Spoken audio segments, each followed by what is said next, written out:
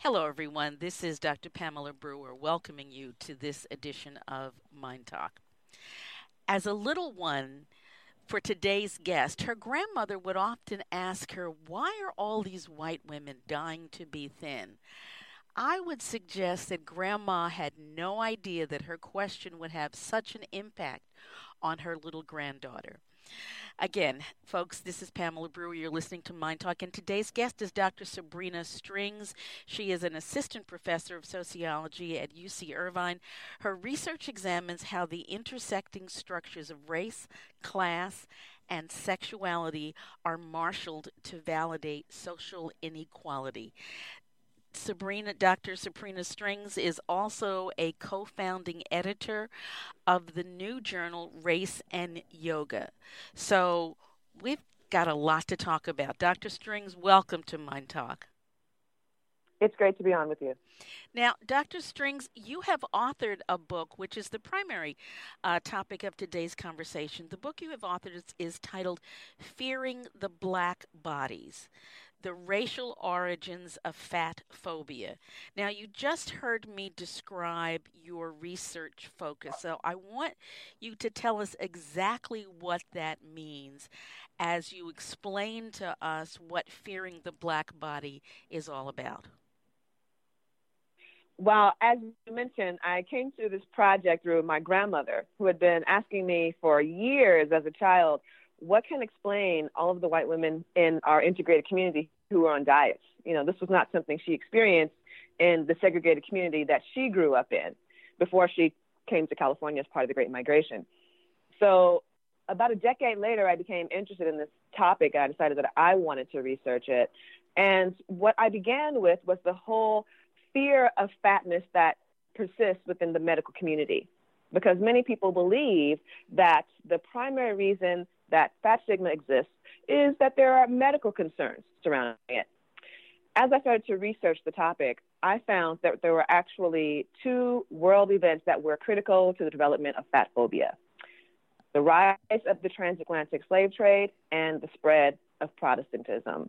So this goes back long before any of the contemporary medical concerns.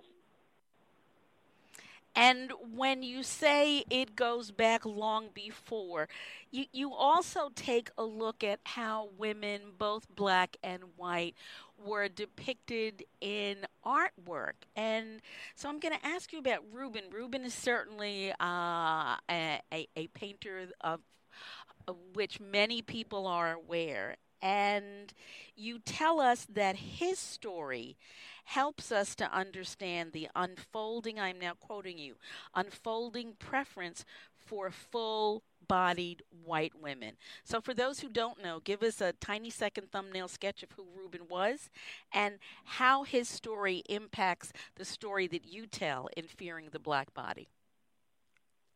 Yes, well, Rubens was an important painter in the late Renaissance, early Baroque period.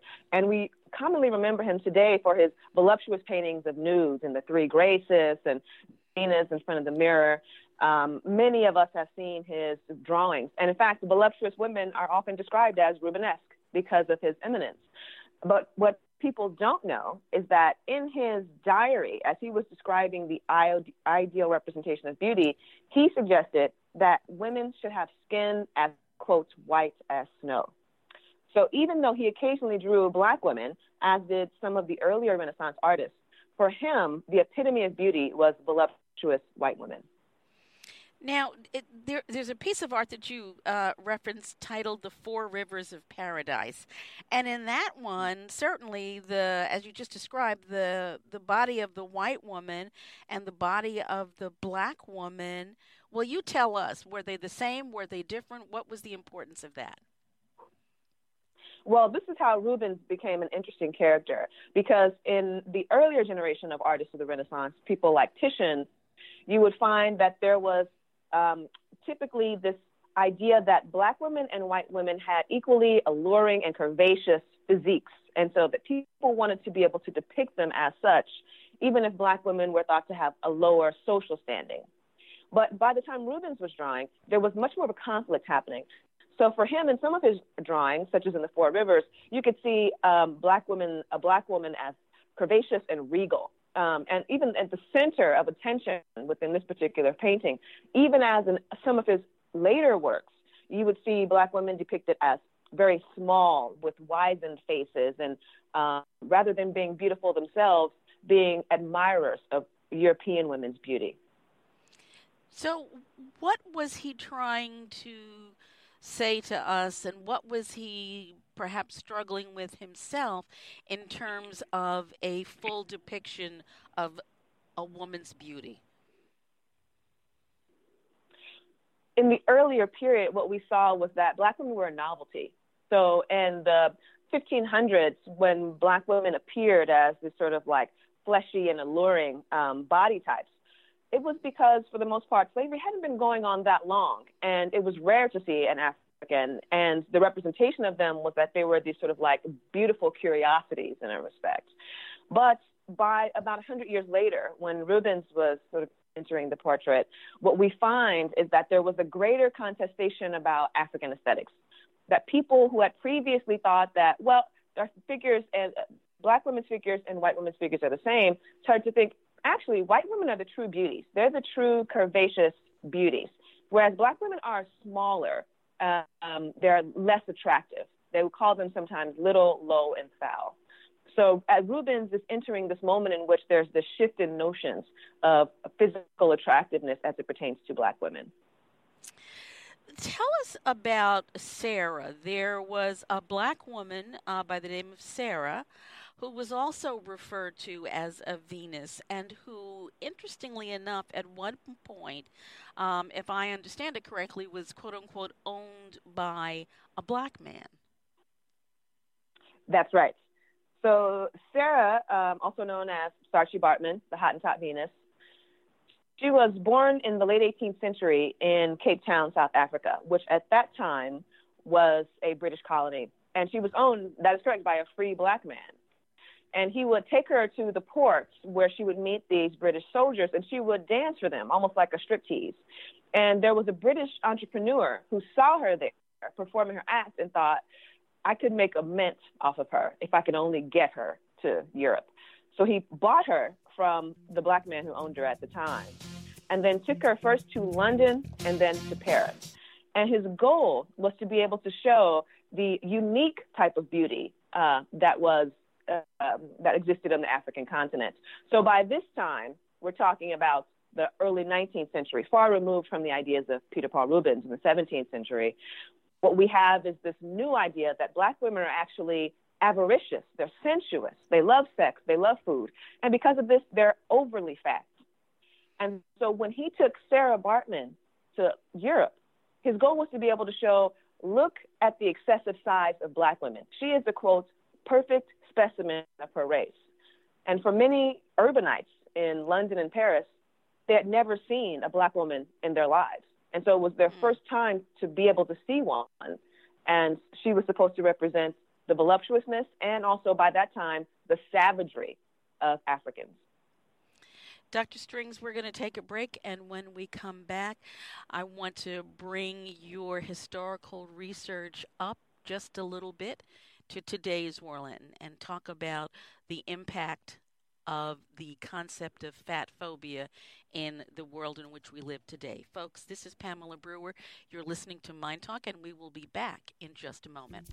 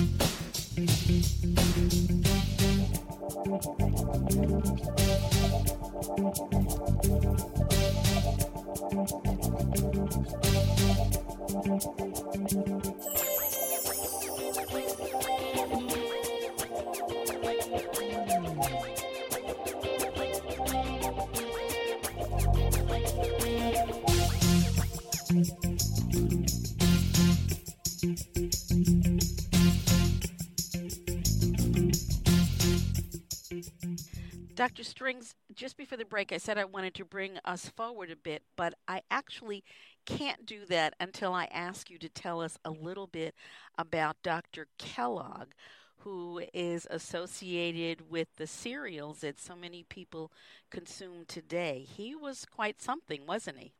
That's right. And I think many people aren't aware of the fact that he was actually a doctor, a medical doctor, in addition to being a Seventh-day Adventist. And for him, he really wanted to be able to combine his religious intensity with his passion for medicine.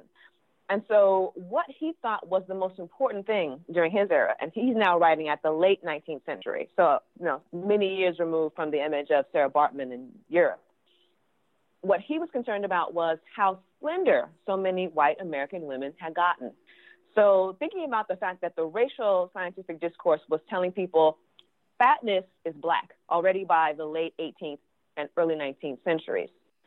So that in America, by the mid-19th to the late 19th century, a lot of white persons had taken it upon themselves to constantly be on diets. Right? So going back to my grandmother's comments.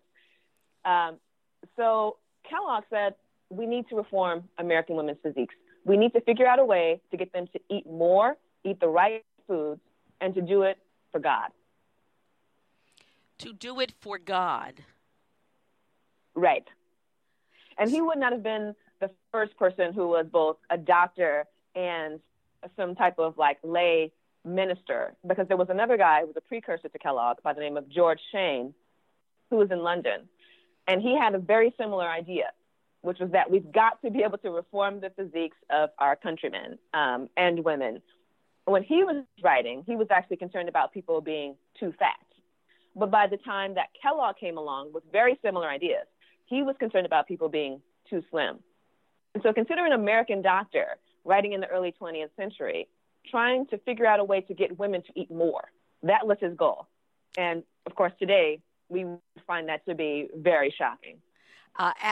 Absolutely. Now we're going to leap forward just a couple of years. You talk about the BMI, the body mass index, which in today's world is very much seen as an indicator of health or the lack thereof. But you kind of have a different view. Talk to us about that. So the obesity epidemic, so I'm going to put that in quotes, is something that we have been apparently, according to the medical community, living with for the past 20 years. But what people often don't tell you is the history of how we came to BMI as a measure of health outcomes. BMI was actually created in the 19th century by a Belgian statistician, and he was very clear that this was not intended to be used to measure individual adiposity or the amount of fat on an individual person's body. And the reason should be fairly obvious. BMI is a measure of weight to health. And in that way, you can't really tell about an individual's adiposity, about their fat. Sarah, let me I'm sorry. Sabrina, let me interrupt you because there was some music that came in the background. So I just want to go back and ask you the question about BMI again. And if you would start the answer all over again. Sorry about that. That's okay. Dr. Strings, you talk about the BMI, the body mass index, and you say it is an arbitrary measure of overall health and mortality, which is not at all what we have certainly been taught to believe in today's world. So give us a little understanding of your position with respect to the BMI number. Absolutely. So BMI is actually a tool that was created by a Belgian statistician in the 19th century. And he wanted to be able to use it to determine average population weights. However, when it was adopted in the 1970s in the United States, it was being used in a very different fashion that he did not intend or recommend, which was to measure the fat on an individual person's body, their so-called adiposity. BMI is a poor measure of this, and I'm not the only one who said this. There have been journalists, including Nate Silver with 538. There have been psychologists like A. Janet Tomiyama at UCLA. And there have also been many physicians or people with PhDs in medical sciences, including Catherine Flagel, who works for the Centers for Disease Control. All of these people have shown that when you're looking at a measure of weight to height, you're not able to capture a person's adiposity. And for this reason, it's not a good tool to measure health outcomes. Nevertheless, based on BMI alone, we are supposedly in an obesity epidemic in which we're all supposed to be concerned about bringing our BMIs down. It's a completely flawed tool. And one of the major problems with it is that when we use it, we identify Black women as a threat to the public health because Black women often have elevated BMIs. And why is it that Black women have elevated BMIs? Oh, there's all kinds of reasons for this, actually. Studies going back to the 1980s have shown that Black women and men frequently have greater levels of muscularity than European populations. Similarly, what BMI studies have shown us is that Asian Americans typically have lower levels of muscularity and less bone density than European populations. And so when we look just at BMI, we're not able to capture body composition in any way, not bone density, not muscularity, not the distribution of fat on an individual's body. And so it leads to some confusing results. And again, it's often being used to suggest that Black women are too fat and must do something to tame their bodies. So for those people listening who are thinking, I am way too heavy. And, way too heavy very often is one's own personal view. And what is reflected in one's mirror is not necessarily what the outside world sees. But that nevertheless, what do you say to those people who are listening to you and say, oh, well, maybe it's okay to be fat. Maybe that's not such a bad thing. What do you say to them? I would say they should take a look at the work on health at every size, because this is a movement that is going on throughout the United States, but there's definitely a stronghold in the Bay Area of California, in which they're reminding people that if we're truly interested in being healthy, we can encourage people to adopt healthy lifestyles. We can encourage them to eat more fresh produce. We can encourage them to get more clean air and exercise and drink clean water. We also have to, of course, as a society, agree that we need to work hard to make these things available, because there are many communities in which they are not available.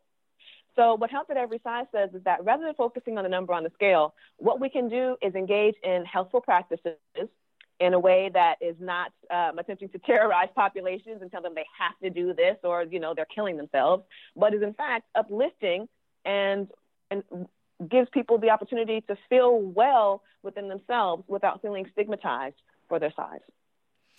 You make a point in fearing the Black body about persons coming from other areas. You say, and I quote, we like to forget that Irish, Italians, Russian Jews, and Polish people were not always considered white in the United States. In fact, during the height of immigration for each ethnic group, they were racialized as part Negroid or hybrid peoples. Why is that important? That's important because the immigration of these individuals from their various countries in Europe to the United States contributed to the rise of fat phobia in the United States. And the reason is this. A lot of the discourse about Black people that was circulating in Europe, such as that surrounding Saartjie Baartman that we already talked about, made its way back to the United States.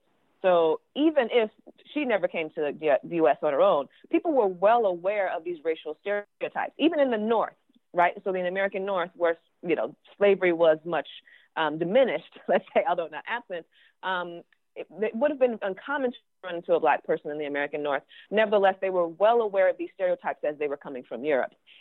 So when the Irish in particular were coming in the 1830s through the 1850s, what we were seeing was that there was this new idea, this new racial theory that suggested that the Irish were actually part Black. And there were all of these ethnologists, many of them were British, who were writing about the apparent migration of the Irish people historically from Africa, somehow bypassing England altogether, but making their way to Ireland. And so the argument was that these people are part black, and when they came to the U.S., a lot of the discourse suggested that because they were part black, they were swarthy in skin color, and they were also fat. So, in reminding us that there was a time when Irish, Italians, Russian Jews, and Polish people were not considered white, but in fact considered part Negroid, you're breaking the hearts of a lot of people who have seen themselves as being white. Why are you doing that? Well, whiteness is a myth. In reality, a lot of these racial categories, we put a lot of stock in them, but they are simply something that was invented by philosophers in, the 17th through the 19th centuries, and that we hold on to dearly, even though they don't really mean anything. And don't get me wrong, this is not to say that racism does not exist, because it absolutely does. But we have to recognize that the racial categories that they're based on are not rooted in biology. They're not even rooted in culture. They're just rooted on brute, geographical carving up of the world, and trying to suggest that people who happen to be from various regions somehow are all alike. We know that to be completely false. You and I have been talking largely about women in our conversation thus far. Did men have the same challenges in terms of how they were seen? Was slimness or the lack of thereof considered an indication of something in men? Actually, when the trend to slenderness first began, it began in the 17th century, as far as we have record in the Western world. It was men who were taking to slenderness. The very same Rubens, who was known for drawing these women who were sort of like fleshy and rounded, actually wanted for himself to remain a slender man. For him, and for many men in the 17th century, the idea was that if you were a man and you were in control of yourself, you wanted to have a lean physique, because that showed that you were not overrun by your animal appetites, as they would call it. But at the same time, in the 17th century, they thought it was quite wonderful to have curvaceous women on their arms, because that was sexy, but it had nothing to do with what was an indication of a rational man, because that involved slenderness. What we have done to ourselves is really quite interesting over the years. I would say so. And I think for me, it was important to uncover the roots of this, because for many of us, these just seem like, well, natural parts of our world. We probably would have never questioned why a person should be slender, because we're getting all of these messages from many different places that it's important.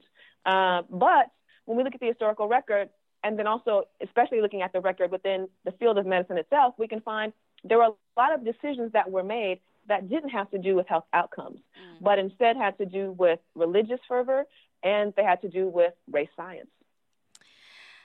Tell us, veering away from fearing the black body for a moment, I also introduced you at the beginning of the program as being the co-founding editor of Race and Yoga. How did the two of those intersect? Well, that's a great question, and it's one that we get relatively frequently. Similar to what we're seeing, interestingly enough, with obesity and the way in which it seems like there's no racial component to it, yoga in the United States, especially in the mainstream, is often represented as practitioners by white people. Now, many people may be unaware that yoga derives from the Indus Valley civilization some couple thousand years ago, and the place that we now consider to be India. And when it was brought to the United States in the late 19th century, a lot of the people who took up the practice by that time were white women. And we've sort of stayed with that legacy up until today. Most of the advertisements, the magazines that you see will feature white women doing yoga. And part of what we're trying to do in our group is to remind people yoga came from a particular culture. And when we practice it here, we should do so in a way that is honoring that culture, that is respectful, and that is inclusive of all people. It really is a fascinating conversation. Hopefully, I can have you back on to talk more about that. I think it's something that would be really eye-opening for many people. But As today we are running out of time, I have to ask you, there's so much more to fearing the black body than we've been able to get at today. How can folks get more information about fearing the black body? You can take a look at the website nyupress.org. There they have plenty of information about the book, synopsis. You can also find on their blog From the Square a little piece that I've written that explains how fat phobia affects everyone. Even if you're a man, even if you're a slender person, it affects all of us. Wonderful. Thank you so much, certainly for the exhaustive research you've done on this issue, but thank you for joining us today on this edition of Mind Talk. Thank you so much for having me on. Folks, as you have heard, fearing the black body, the racial origins of fat phobia, you can get information about it at nyupress.org. And you probably just want to Google Dr. Sabrina Strings and get a lot more information about the work that she's doing. Mind Talk is brought to you as a regular conversation about relationships and mental health. Hope you will continue to tune in. If you would like to be in touch with me directly, I can be reached at Pamela, Pamela, at MyNDTALK.org. That's MyNDTALK.org. Mind Talk is available on many different platforms. If you've got a favorite one and you can't find Mind Talk there, just let us know and we'll see what we can do to make it happen. And remember always, folks, if it's unacceptable, then it's unacceptable. You take care.